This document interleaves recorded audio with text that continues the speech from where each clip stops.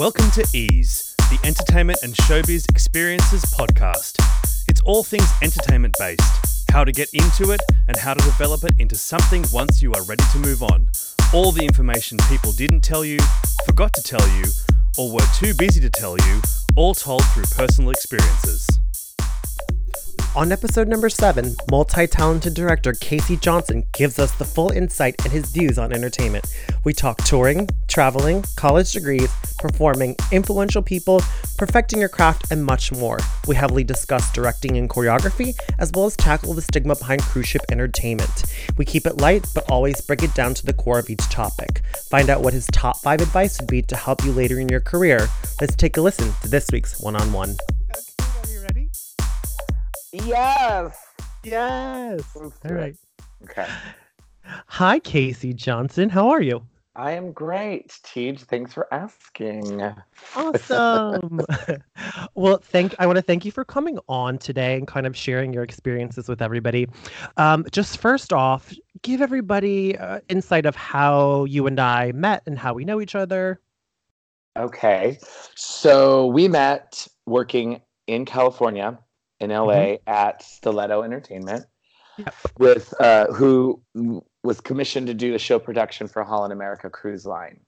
And I think the first time I ever saw you was on a cast board outside of Studio A. Every cast would put together like a family portrait type situation. And your cast did the artistic photos. And I think you did like a full-on photo shoot on stage or something like that. And you were giving me line and modern realness. It was so good. And I was like, oh, he's fierce. And then you came and started directing working as a director. And that's where I think we really got to work together a lot. And then we started teaching shows together and doing installs together. And the rest is history.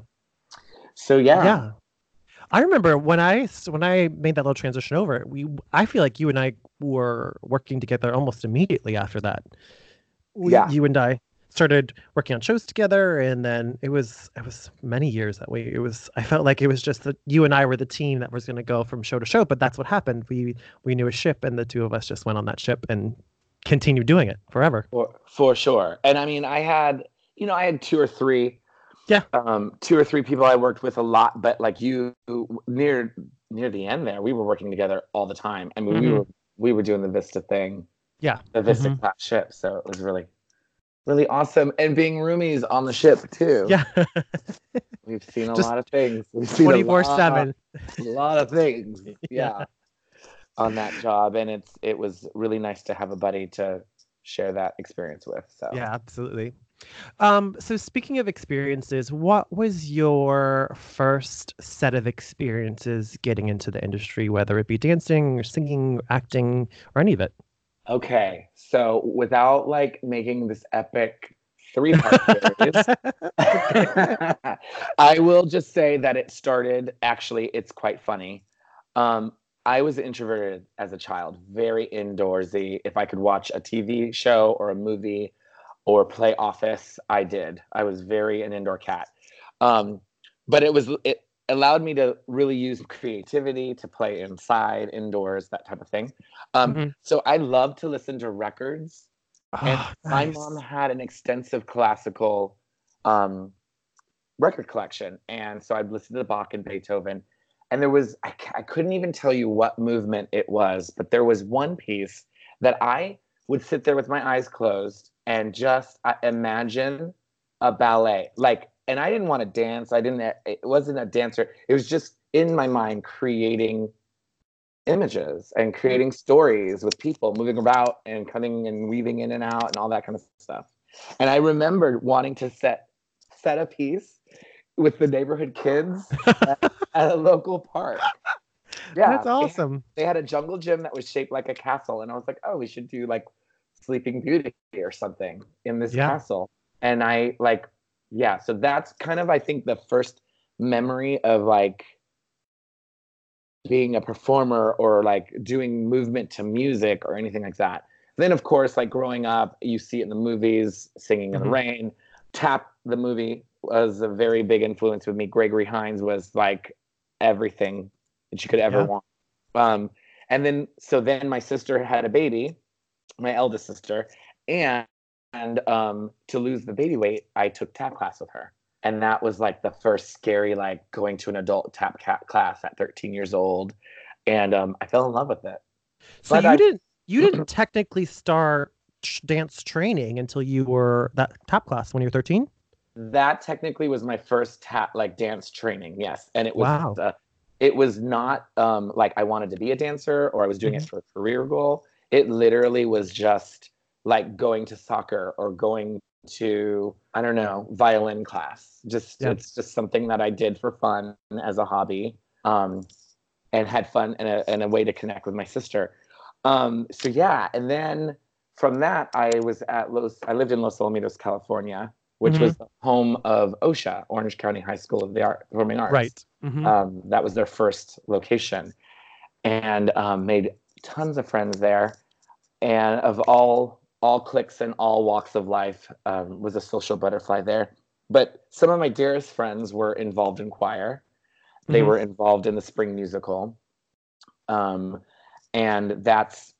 to hang out and play with them, have extracurricular activities with friends.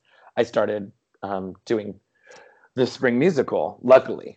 And and then from that I joined choir, and from that I started working at Disneyland. Okay. So as a kid in high school, my job was like in summers I would teach swimming and diving. Okay. And then I would go and do the electrical parade. So yeah, started in parades. But prior to that, I would say I was lucky enough to do a couple days on a set of Newsies. Right. Yeah. And Cool. that's when I was like, oh my gosh, like what are these people? And like there was a lady that had all these Polaroids on a ring, and she was continuity. Like she just wore cute outfits and walked around and said, oh no, yesterday that sign was in your right hand. And I was like, oh, this is, and I was like around 14 when I did that. Okay. That was really, really cool. Yeah. And so then in order to get better parts at Disneyland, I started actually going and taking jazz class. I think my first jazz class was at Tremaine's in LA. And I couldn't tell you who it was. All I could tell, it was a free dance day. So everyone and their mother was there, and it was crowded and crazy. But it was exciting because it was like I was taking risks. And I was like, oh my God, I'm so cool. That kind of thing. Yeah, total introvert. But then I started taking classes locally in the South Orange County at Jimmy DeFore's dance studio. Okay. And that's where I started to really train and take class seriously. When did you think that you made that serious transition to say, like, I'm going to do this, I need to be in class every day, or 5 times or as many times as you were? It was actually on my first, outside of Disney, my first professional job at age 18. I was on the Mighty Morphin Power Rangers international tour. Right. And that story is hilarious. So I had a friend who had an audition. He was called by his agent, and he's like, hey, can you drive me there just so that you could read directions and just for moral support? So I said, sure. And I went, and it was Anita Mann was the producer. Oh, nice. I was sitting reading a magazine, waiting for him to have his audition. And she came out, I don't know, either to go to the office or use the restroom or whatever. And she was like, hey, do you dance? And I said, yeah. She said, all right, after this audition, I want you to come in and like just do a time step or, show me some dance moves, and maybe I'll put you on a cruise ship. And I was like, okay. But from there, it actually ended up happening was she was like, you know what? I don't want to lose the thought of you. So why don't you come to the Power Rangers callback? And I was like, okay.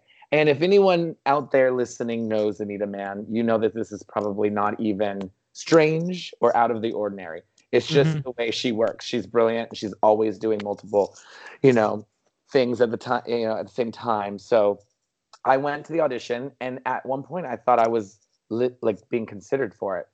And my friends that were there were like, I think you're being considered for this. And I was like, yeah, sure. Yeah. And so then at the end of the night, and Anita's just full transparency. She is not like cryptic or anything. So she's like, right. He could be the Blue Ranger, just discussing casting in front of everybody, just a free spirit. I love it. And so, of course, both my friends got the swing. There was two companies, the West Coast and the East Coast cast, and both of my friends got swings for both of those companies.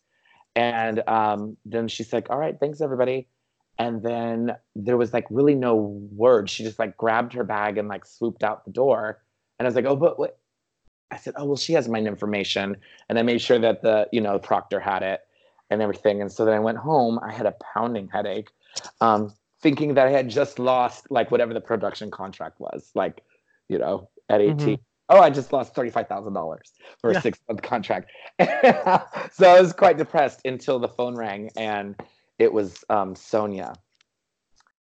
And she's like, "Is Casey Johnson there?" And I'm like, I'm all speaking, 18, headache, migraine. And she goes, "This is Sonia from Anita Mann's office. I'm calling to confirm a booking on the East Coast company of the Power Rangers." And I was like, "Wait,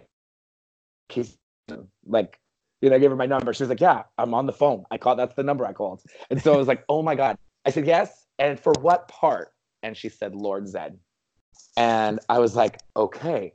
I had never watched the Power Rangers at all. I had no idea who Lord Zed was. So, but I took it, and I was so excited because I got to tour with my friend Jesse. Long story short, too late. Nice. We ended up playing Radio City Music Hall. And I don't know, in my research over the years for performing arts and trying to get better at what I do, I came across a biography for Liza Minnelli. And I remember there was a part that she was talking about how when she played Radio City for the first time, I mean, it's cavernous. Like, it is the biggest, right? Like, it's like probably the biggest music hall in the States. I don't know. I'm not a historian, but it's huge. And she tells the story about how she goes out to just get familiar with the space and to soak up its energy and its history. And she got nervous and she had to lay down.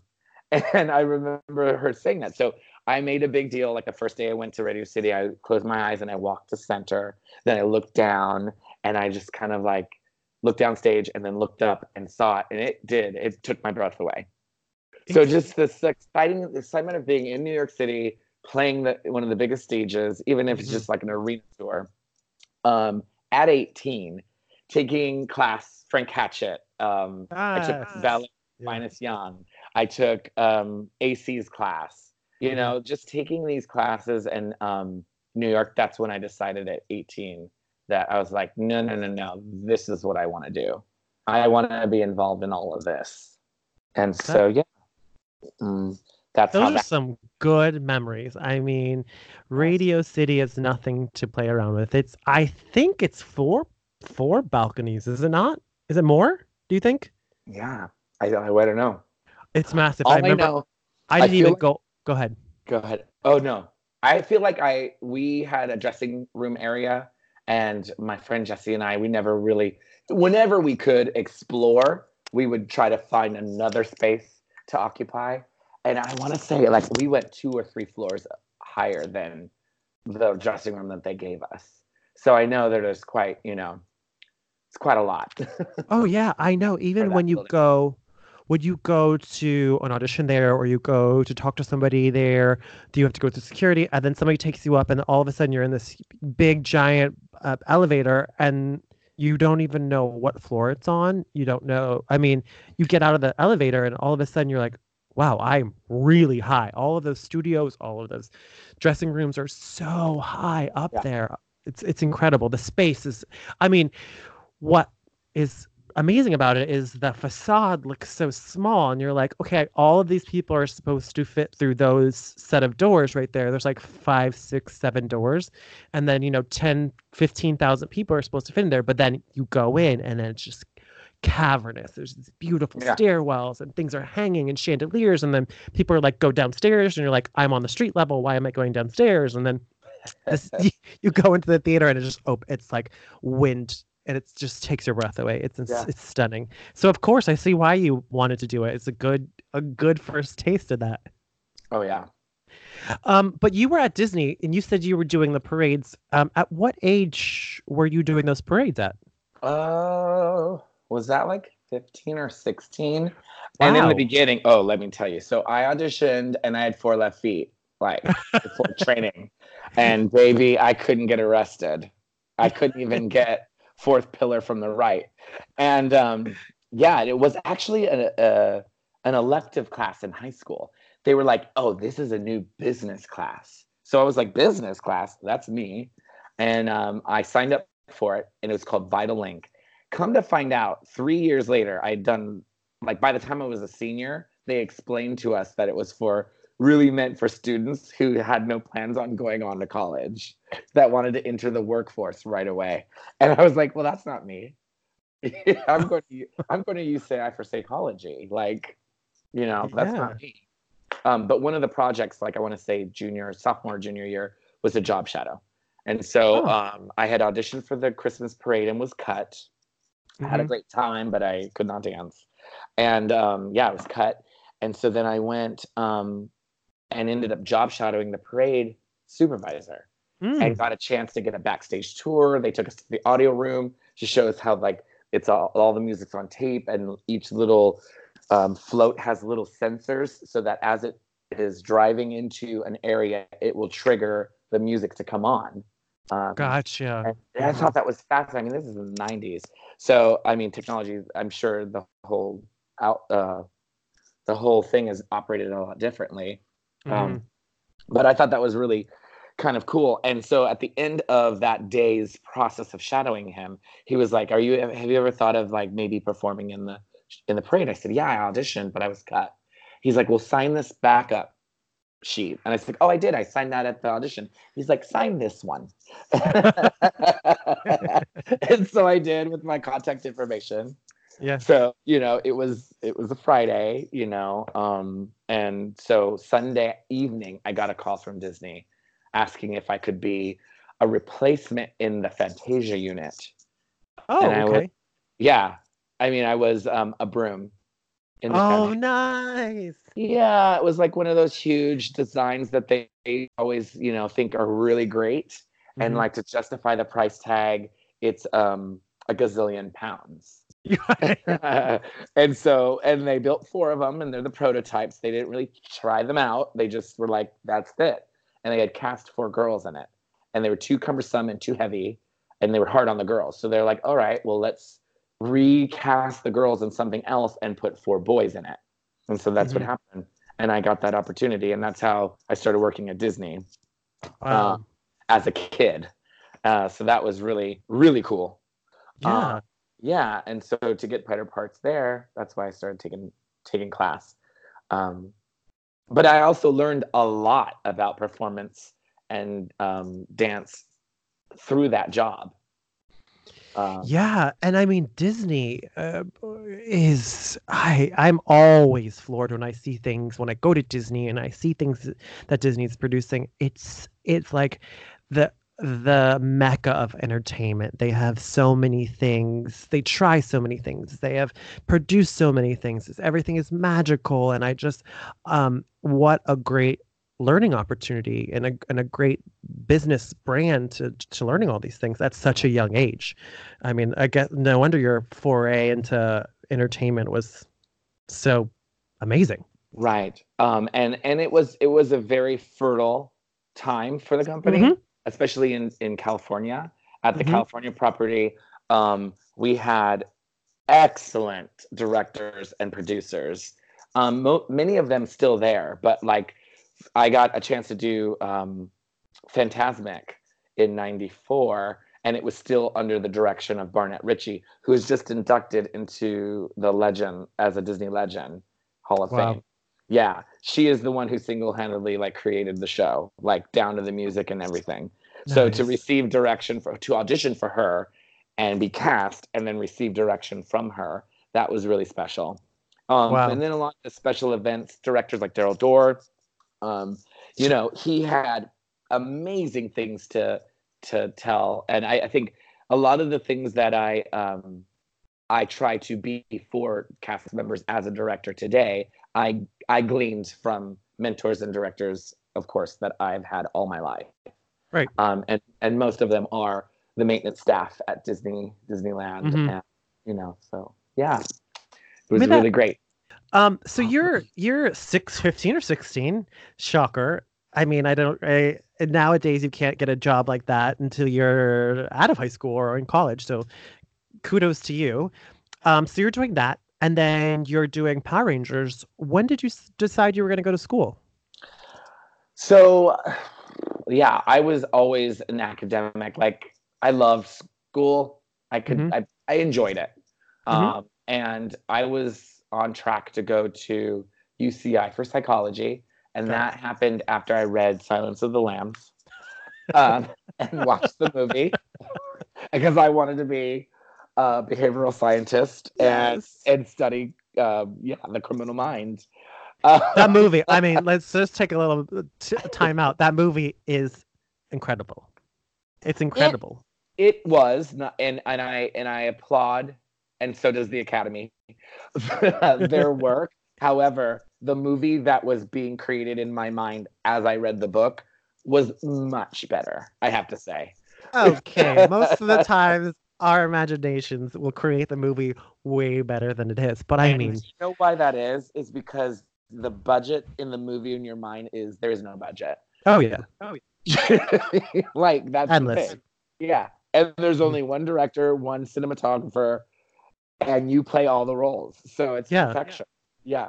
You are getting all the parts yourself. Yeah, exactly. Perfect. Okay, so you watched this movie and you said I was going to go to psychology. My mom was so happy because my nickname was the professor growing up, blah blah blah. And so when I told her, I had to actually tell her that I was taking this job at 18, leaving the house. So like taking the job, not going to college, leaving the house and the state. Mm-hmm. She was like, look, and she got very pale and was like, what about college? And I was like, Mom, I promise I will go back to college. Like that, higher education has always been important in our family, and it was something that I always wanted to do. So yeah, but however, it took about a good 10 years to get back to the, of performing and going around and doing the gypsy life before I decided I wanted to go back to school for business administration. And what about why 10 years? What about it? Did you finally say, yeah, I'm going to go back? 10 years of life experience, having an entrepreneurial spirit, like gotcha. wanting to have like my own business, like gearing up to work and have my own enterprise where I could, run a business for myself, I thought that would be important and useful. A lot of people don't, but I felt like it was another life goal that I wanted to work toward. And I did. I got a lot of information from it. And it actually has helped me just in my career as an artist. I've pretty much been my own agent, essentially, throughout my whole career. So as I started making better choices career-wise once I started, studying the concept of business administration. Because you became your own agent in the whole entire process. Yeah, that's something that I forget to think about a lot of the times too. Is I get so carried away in the shoulda, coulda, wouldas of a job or an event or getting something that I forget about the business side of it. Is this decision, how is it going to affect me in 6 months, 12 months, 18 months, and then 5-10 years? Can I thrive from it? Is it going to be professionally fulfilling? Is it going to be personally fulfilling? Financially, is it going to be something that I could see myself doing for a while? And when I was younger, I didn't have all that mindset. I went from job to job, and I really liked every job, and I was like, yes, I'll do that. Yes, I'll do that. Yes, I'll do that. But really, what was I sacrificing? Now that I think back on it, I could have saved more money. I could have done this. I could have made this decision. But you learn from all those things. Correct. And it's funny, not to jump the timeline, but just to talk about that type of thinking of yourself as a business. Mm-hmm. I tell cast members that I work with that you need to think of You Inc. Incorporated. you're an independent contractor that was commissioned to provide a service, which is your performance. And you need to think of your performance as a product. Is that product meeting the standards set by the company that has commissioned you? Mm-hmm. What is lacking? What are your strengths? SWOT analysis is something you learn in business school. And that is something that you can use definitely as an artist. What are your strengths and weaknesses, your threats or opportunities and threats? Mm-hmm. These are things that you should be thinking about rather than, am I going to get that job, or I don't look a certain way, or I'm a certain age. None of those things, those are important factors to consider when you're considering what to audition for and how to navigate through your career. But as an individual artist, you're a business. So you need to be thinking about those moves and those strides and getting your mind right in that regard. Yeah. And not being like the monkey mind that we all have. It's like the ego will just completely sit there and pick apart every little thing that you do. And what we learn later in life and later in our career is that it is that energy that actually kept us from achieving those goals, taking certain risks, or putting ourselves out there to be seen in the way that we truly are, our authentic selves. Yeah. So every artist who might be listening to this podcast, you would do well to be as authentic as possible and to, argue for your strengths and not your weaknesses. Yeah. No, you do. Yeah. It's cruising is like I was telling, I think I was talking to Erica, it's either for you or it's not for you. But when it's for you, it's really for you. Correct. So yeah, correct. I'm a huge fan of it. Yeah, and so that we did Broadway Tonight on that one, like some really Sea Legs Girls Hollywood. Like it was back. Jean Ann Ryan, she is arguably the godmother of show production on cruise ships. Absolutely. At a very early age, I think it was like 32. There's an expose about it online that you can look up. But it's about her at 32 being the producer of the cruise line shows on Norwegian, and how she goes into meetings, and it's a man's world. Don't get it twisted. Like, it's a man's world. And at 32, she was like, no, these are the songs. It's going to be this. This is what the choreography is going to be. These are the costumes, and it's going to be big, and we're going to have tons of dancers, and we're going to have adagio couples. And she just did the thing, and she held it down for a very long time. And then from that, everyone thought they could do it a little better, and that's the nature, the evolution of any one thing. But she was on the frontier of it, and it was awesome to kind of like experience that little bit of it. Right before she, not right before, I think it was maybe 10 years before she was no longer doing it for Norwegian. But yeah, so there was that. I lived on Guam for a year and a half as a principal dancer at the Sandcastle. I was just talking on the phone with Michonne, and I was saying, you know what, Michonne, we could all be in different places in our lives, the shoulda, coulda, wouldas. But you can't really put a price on the experiences you have when you travel. That's what I keep thinking back on my experiences versus what I actually did versus what I could have been doing.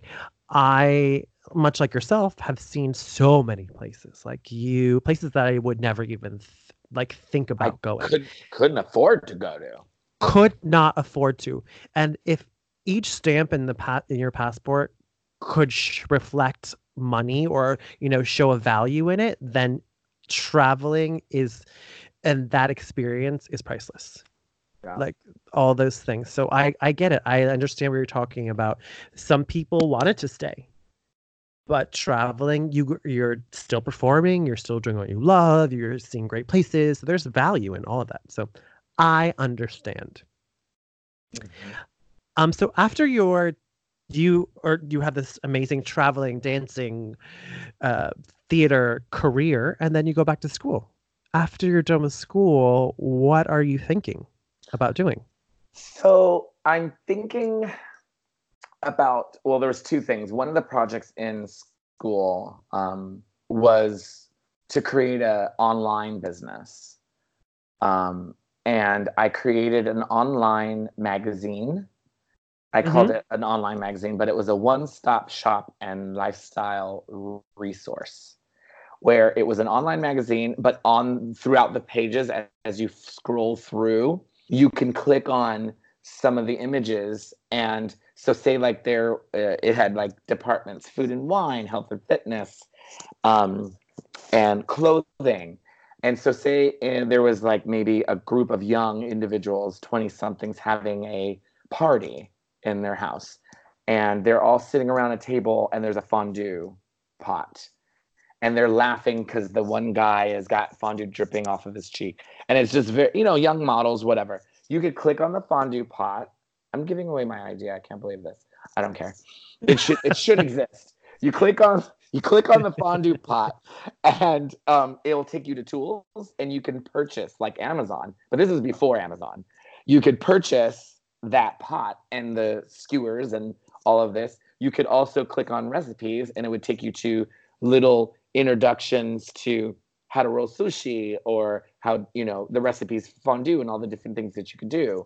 And so I wanted to get a warehouse in Glendale, and like in the front was the lobby, and then in the middle was the conference room for blue skying ideas, and the writers' rooms, offices off to the side. And in the back was the order processing warehouse, and also sound stages for all of the instructional videos. Nice. Yeah, essentially and it was a school project. So I had to create a business plan and come up with like a price, pricing and all of those kinds of things. And one thing that I learned, like I could always return to that later, but it was just a focus and a discipline that it took a lot of time that I possibly wasn't quite 100% ready to not be in entertainment and not be performing. Gotcha. So yeah, it's definitely, you have to be committed to it. So yeah, like that was the idea. And I stopped actually performing to get a job in production, so that I might do better in school. Hindsight being what it is, I would have gotten a tutor. Don't quit your job to do better in school. You just don't do it. Get a tutor. Get a tutor. So, but I'm glad that I did, because it was just one more step in the direction to what I am experiencing now, which is living the dream. So what is this dream that you're living? The dream that I'm living now is 100% autonomy in the work that I do. For example, as an independent contractor, I maintain shows, say for Norwegian or Legends in Concert. I have time in my schedule to have summers off to travel. I have opportunities to educate in master classes, be on audition panels. I also choreograph musicals for like civic light operas, and maybe I love working with high schools, doing the high school musical, because they truly are the future of the entertainment industry, and I want to make sure that I mentor and pay forward what my mentors gave me, and I'm paying forward to the next generation. I get a lot of fulfillment out of that as well. So yeah, that's the dream, is to be at liberty to do that which fulfills me, I guess, or brings me joy and a sense of purpose. You have a lot of aspects that you tackle, and you tackle them all very well. And you were talking about high schools, and you went to one very, very, very, very good high school in Southern California. What are you noticing now about teaching high schoolers in the musicals, with their attention spans and their history and their knowledge of the art form itself? At the risk of holding a belief not based on scientific fact, we have a running observation within the cruise ship industry, that we noticed that over the years, that attention span that you're talking about has changed, and we were trying to find the reason. Actually, a colleague of mine attributed it to No Child Left Behind and the way that our youth are being educated in school. Some may argue that the critical thinking aspect of learning, the learning environment, has been sort of mitigated or somehow is not as prevalent as it was for older generations. Where it's like, that's okay. There's not a healthy sense of competition, not with other students, but with yourself. Yeah. You know, and so then therefore self-regulation falls to the wayside, and but you know, and others might argue that social obligation is higher, and I don't think that is true at all. I think myopia is very prevalent. A lot of the young performers today, starting in high school, are only concerned with themselves and what they're feeling and what they're experiencing. I mean, but that's true for that age group. So that's why I love so much working with that age group, to tell them that no, your opinion is valid, but you are also sharing the stage with other people. And you have a sense of obligation as a professional. If you are choosing to do this as a profession, it is your social obligation to your cast and to the other people that you work, that you come into that creative space prepared. Yeah. Not just with doing your homework and knowing your material, but having references to draw from.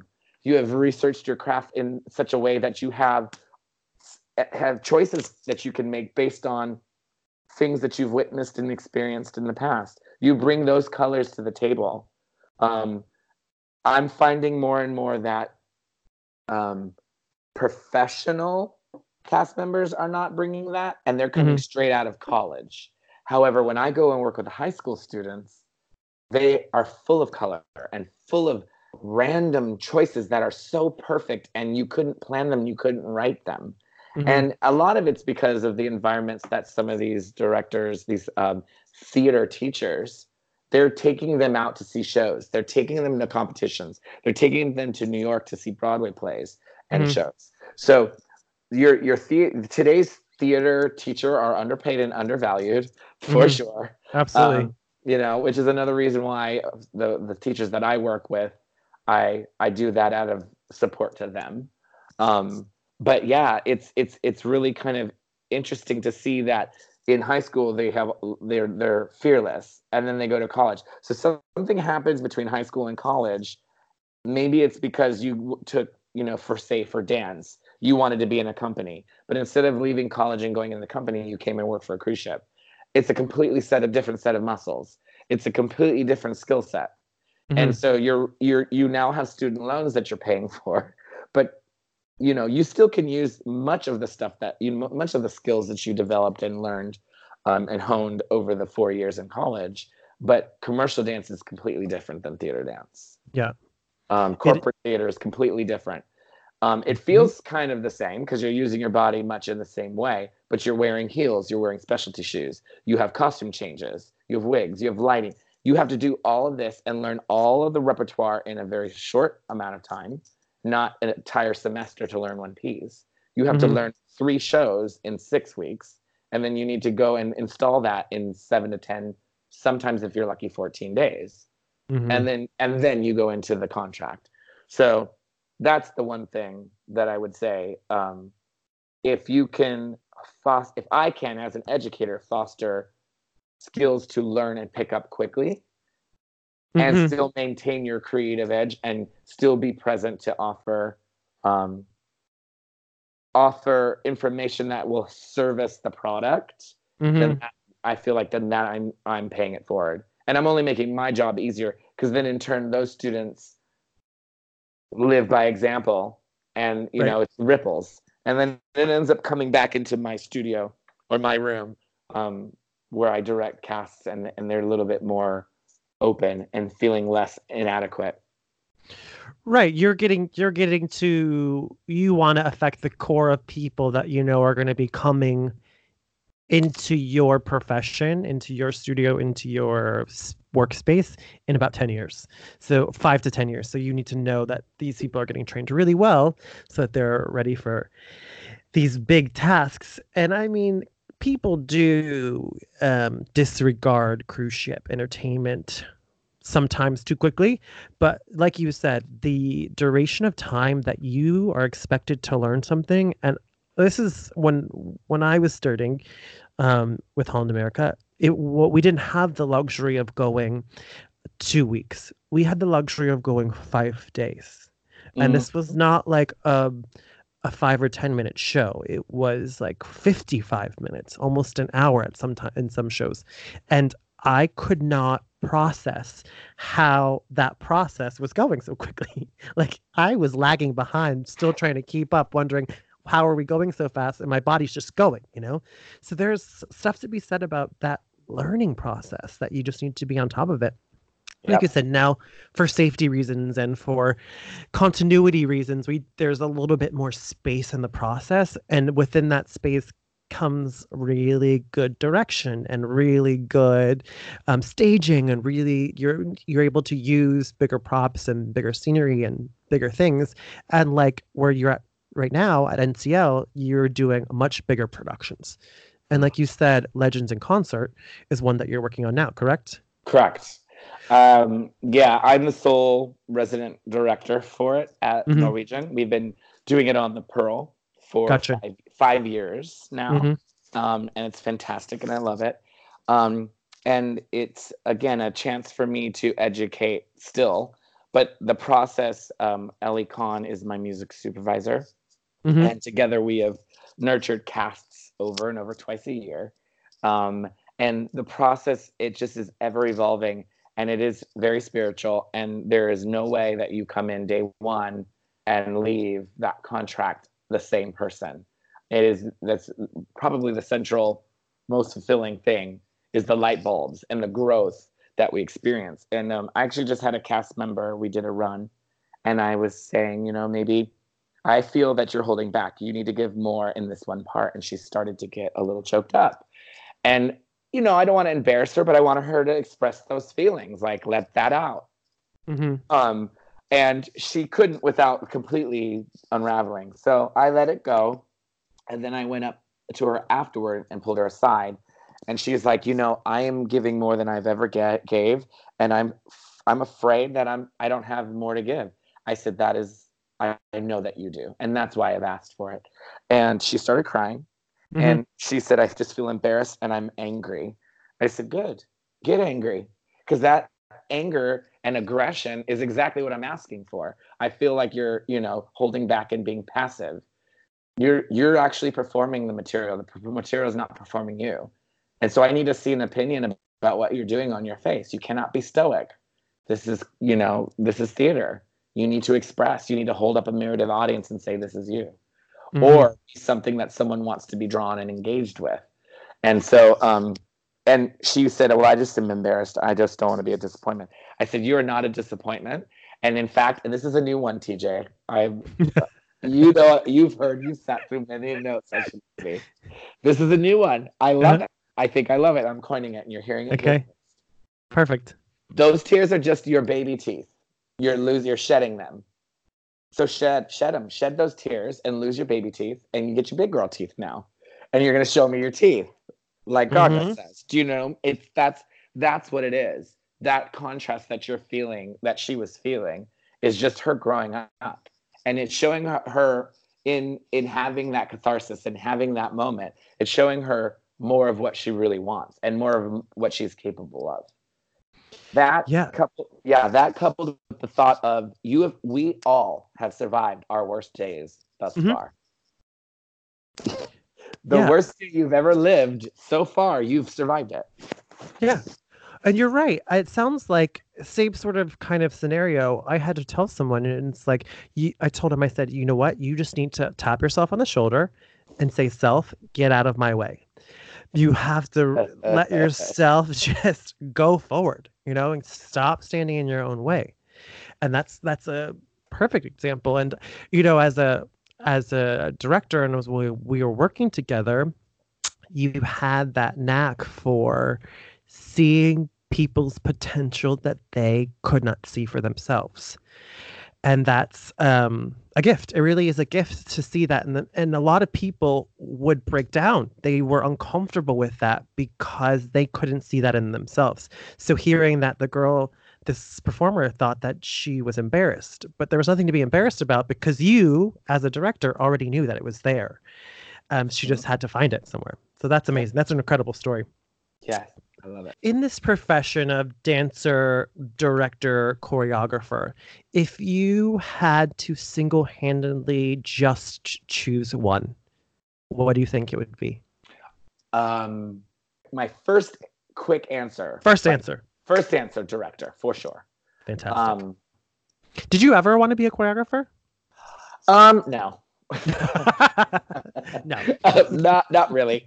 I enjoy it. I used to teach a Thursday jazz class, and I call them the Housewives of Orange County. Yes. Because it was 10 o'clock on a Thursday, so the majority of the class were housewives. Yeah. Kids were in school, laundry was done. Now they're going to go do their fitness, and they would come and take my class. And I did I did lyrical, I did jazz funk fusion. I would do a lot of musical theater. And so there was choreographic muscles exercised, and I tried to give as much choreography in the combos as possible to get their money's worth and have fun.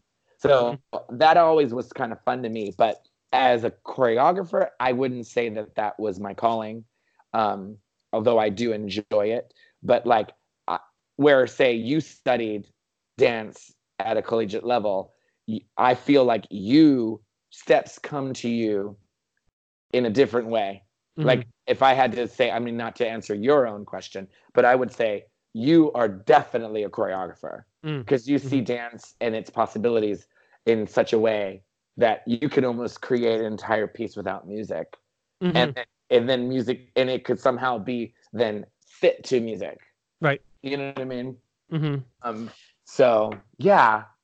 Yeah. So you're like this. No on the choreographer, yes on the dancer, but you're going straight for director. That makes a lot of sense. Yeah. Yeah.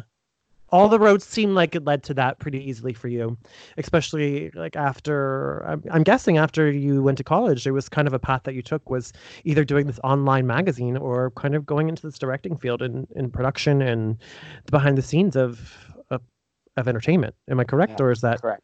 Yeah. Totally correct. That's awesome. So now you're with NCO and you're sole director of Legends in Concert. What else are you doing? So yes, I have at the Pearl doing those shows, and then there is a new Regent ship. So Norwegian Cruise Lines is Norwegian Cruise Lines Holdings, and part of the fleet is the Norwegian vessels, the Regent vessels, and Oceania as well. So Regent Cruise Lines are coming out with a new ship called the Splendor. Nice. And it's currently being built. The final touches are being put on it. And we go into production for 4 brand new production shows in October. Fantastic. And casting, actually out casting that cast right now. New shows and for a new ship is a big process. It is a huge process. So the cast will start rehearsals on say the 15th or 16th of October. And the contract that I signed for that is through February 21st. Whoa. Yeah. So you're on your own personal seagoing contract with this land contract. Yes. So we are in the studio until December 22nd, and then we leave for the ship. Yeah. And it's everything is brand new. The theater, the ship, everything is new. So, each team has to go in and do, they have to hang the lights, then we have to design them, and there's sound work that has to get done. And the most fulfilling thing about brand new builds and brand new ships is being the first one to peel the plastic off of something. That was me on the new Holland America ship. I peeled the plastic off of my deck phone. I was like, this is perfect. Everything smells new. And it smells new. And they're bringing you things into your cabin every single day. They're like, that's where the couch is going to go. No couch, Exactly. Just a sign, couch. And you're like, I got my lamp today. Yeah. It's the little things. Here's your bedding, and then all of a sudden somebody comes in and does it, and then it's just going through all those steps, and I mean, you're the first person to like lay your head on that pillow or lay in that bed or shower in that shower.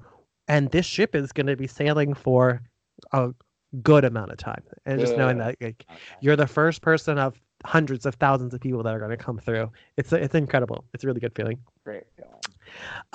Great. So you have some awesome projects coming up. And I'm excited to hear about all those things. So thinking a little bit more into the future, what does Casey Johnson see himself doing in 5 to 10 years? Ooh, 5 to 10 years. So, first and foremost, I did a triple threat camp in 2006. Oh, okay. Yeah. So, and it was another business model that came out of that schooling. But it's a summer intensive for a 2-week intensive that students from 13 to 18 live on a college campus, and they receive 5 classes a day. So there's a tap and ballet that alternates every other day. So they'll get 5 tap classes, 5 ballet classes, a jazz technique class, and then a voice class, an acting class, and then one other elective, which is a split on Tuesdays and Thursdays. It's Tuesdays is music theory, reading music, and Thursdays is ins of the industry. So, or business of the biz. Like, it's like, what does an agent do versus what does a manager do? Quarterly taxes, saving for your future, insurance, all that good stuff that like to equip them for a career in the performing arts. In their voice class, they work on their audition songs. And then those 32 bars or whatever they need is then digitally edited with all their notes in it. So there's not chicken scratch on it. It's clean, comprehensive, sheet of music for the piano player to play. And in their acting class, they work on their monologues. They write a monologue based on a personal experience. Then they learn about the anatomy of a scene and scope of a arc of a character or of a show. All of these, like, they're all introductions to professional concepts. Then we give one of them, and then they get a master class in the evening. So it could be hair and makeup, learning on how to put lashes on properly, spirit glue and wigs and stuff like this at 13, dancing in heels, ballroom, African, hip hop, vocal performance from like the light of Broadway or a TV star. We've got Matt, like I would say, like Shoshana Bean has agreed to come and do some stuff.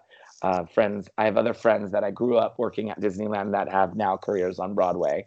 And I'm really excited about them being involved. But it's a chance for kids to sit down in the summer and study this craft intensely. And headshots and resumes will be produced. So when they leave, they have an audition portfolio and some auditioning skills that they can then take their performance careers or study into the next level. So I definitely see in the next 5 years me starting that up and having that done regularly. Right now, I'm looking to try to do it in 3 different cities. I live in Arizona, so I'd like to do 2 weeks in Arizona. Nice. I'd like to do 2 weeks in Southern California and 2 weeks in Hawaii, actually. Oh, nice. There's a huge student body of talented singers, dancers, and actors in Hawaii that always have to bear the expense of flying to the mainland to get any type of summer education. And of course, there are certain offerings that come to Hawaii, but I thought if I could just bring that offering to them, that could mitigate some of the costs. And it would also give my teachers a nice little vacation. So I thought I would give that back. And you had mentioned Michonne.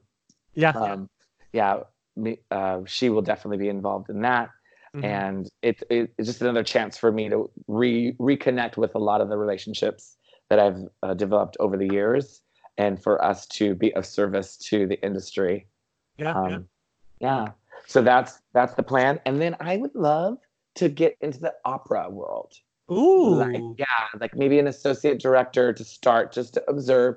I've done 2 operas with LA Opera, and I love the experience. It's just to do art on that scale. It's so incredible, and I think it would be really nice to get involved in that. So I see myself, but not just like Arizona or LA Opera. I mean, like go and live in Barcelona for a month in the summer and experience European production and let that inform the way that I direct or create here in the States. So I see myself doing that. Broadway is always an option. I would love to get on a Broadway production team as a director and associate or of any kind, choreographer or director. So I see myself trying to engage in that way in the next 5 years. Nice. But I'm also extremely happy with the course that I'm on right now as far as the current work that I'm doing. Of course. NCL is doing, it's still doing, it was doing, it still is doing, and its future plans sound like it's going to continue doing amazing things. Yeah. So I can only imagine this is supplementing some time that you have off, with all those new projects that you're doing, trying to fit in 2 weeks to do this amazing camp is probably pretty difficult now. So you have to kind of get yourself into a flow, and then some of these things will just happen by chance. Correct. Correct. All right, Casey, let's do a little top 5. Okay. Let's do top 5 things you should be doing in your theater career, acting, singing, dancing, to set yourself up for success after. Because I know you had a really successful career as a dancer, and then you transitioned to choreographer. Now you were talking about business. So what are some tools that you think you need to set yourself up? Okay. Well, not in any specific order. Sure. Okay. I think first and foremost, and it starts with this podcast, is taking concerted effort in your development as an artist. And realizing that it is up to you to do that in order to grow. That's the first step. It's not just like, oh, I've decided to be an artist, give me jobs. Yes. You have to nurture the relationships. You have to take a concerted effort in your development. And with that in mind, I say try everything. Even if you just dabble at first, like a weekend warrior. If you're a dancer, take an acting class. And who knows, you might enjoy it. You might even be good at it. And so that's where the camp was born out of that. Like there are seasons. There's singing audition season. There's dancing audition season. So if you are, the more versatile you are, the more work you might be able to achieve or attain. So plus it helps with decompression, takes your mind off of your studies or, try things outside of your comfort zone. Specifically outside of your comfort zone. Because I feel like playing it safe doesn't foster survival skills. And so why not take some risks, take some chances before you have to? Yeah. Along that same line as taking concerted effort as a development of an artist, it would be save money. $25. I remember when I was young, sometimes I couldn't rub $2 together. But if you have a job and you are smart with your money and you decide to save just $25 a week. Look at just $25 a week. It's $100 a month. And put it away and don't touch it. Just try to be disciplined and try to be resourceful enough to do yourself a favor. Do your future self the favor of doing that. If I could tell my 19-year-old self anything, it would be to save money. Yeah. That's the best advice ever. You're right. $25 is nothing. You could do it. It seems like it's a lot of money when you're doing it, but at the end of the year, it's incredible. Yeah. Continue onward. Saving money is important. Same bullet point with the effort in your development is make time in your life for spirituality. And I'm not talking about go to church. I'm talking about getting your mind right. And that is connecting with your inner self and with universal energies on a deeper level. Make time for stillness throughout your day, even if it's just taking a moment to have mild reflection on how your progress as an artist is going. Like a painter who is busy painting, you need to step back and take stock in what you've achieved thus far and resonate in a palpable vibration of appreciation. It is the only way to take those benchmarks and show yourself you are achieving, and you are growing. Yeah. So that's number one. Take a concerted effort in your development as an artist. Mm-hmm. Number two, it has been said that you grow from year to year based on the people you meet and the books you read. So you need to read. Yeah. You need to read. It's important. Read everything. And then on that same hand, reach out to people and make connections with people who inspire and fascinate you, that you've always admired. Try to connect their people too. They're just like you. Every single person that you admire and fascinates you has a story, an origin story. It'll challenge you to put yourself out there. They might have interesting career transition stories as well. If you're a dancer and you want to be a producer, you can't hang out with your dancer friends all the time. You need to go and get in those circles to get close to and relate with producer types. So be versatile in your actions and in your, I guess your connections with people. Yeah, absolutely. Yeah. Number three, fight to maintain a work-life balance. You have to nurture your relationship with people outside your field. In performance dance, especially, we always gravitate toward like people. And so then you're like-minded. Everything that you hear, everything that you say is just affirming what you already know and believe. Very rarely are you challenged on outside things outside of your profession. And that is because you have to create those working relationships. But make time for people outside your field. Ask them about the challenges they face. And you'd be surprised at the information that you can get. Plus, it's great research if you're an actor. But yeah, maintain a work-life balance. And you'd be surprised, people that are outside of the field are sometimes going through the same exact thing. They might not be on stage or they might not be a performer, but their experience could parallel your experience, and in turn, you guys could help each other in your own separate worlds. For Correct. Sure. Mm-hmm. Correct. 4, never burn a bridge. Yeah. In life, I feel like in life, one needs all the allies one can get. And relationships that are maintained by hardworking, self-regulating, and that's in bold, self-regulating professionals are where most opportunities come from. If you are worth your salt, you respect your craft, you come in ready to work, that type of discipline, it has a lasting effect on people. And so if you want to transition into direction or choreography or stage management even, people who are already doing that or move on to do those things, I remember working with you. It's like that the world is so small. The entertainment world is so small. It's only natural that you will progress into a creative function and use your whole career, all the breadth of your work will inform and be useful in other ways. But if you've made strong, lasting relationships with people, that's where a lot of the opportunities come from. Yep. So never burn a bridge. And 5, like I said, be of service.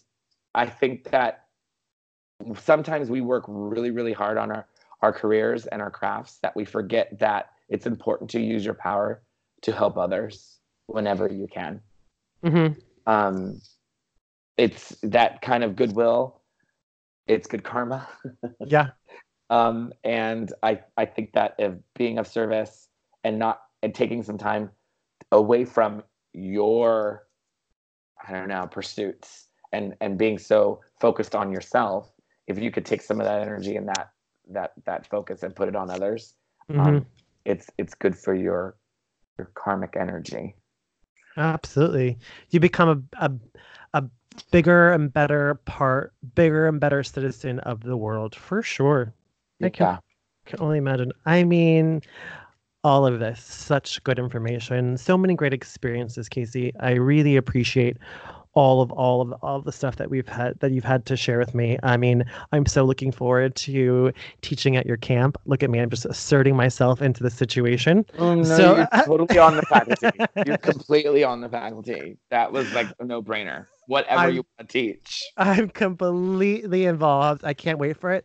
And do you know what? I when are we going to collab on this online magazine click thing? Because I'm in for it. I could see it. I'm ready. I think we're going to do it because, and yeah, it's a great way for people to come and contribute to the magazine, and we could have a luncheon. Yeah, let's do it. Let's have some fondue. Exactly. We'll have some fondue. Take some pictures. It's great. Amazing. Thank you so much for all of this. It's been a pleasure. And I'm so proud of you, TJ, for creating this forum to get the community together and talk and provide, like you said, stories and information that maybe you don't get in class.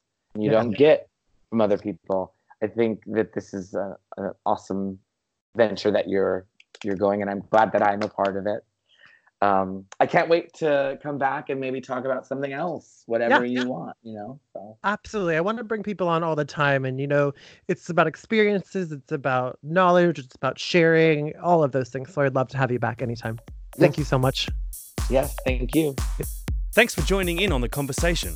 To view additional content, follow Ease Podcast on Instagram and Facebook. Be sure to subscribe and leave comments on the episode wherever this podcast can be found. See you next week.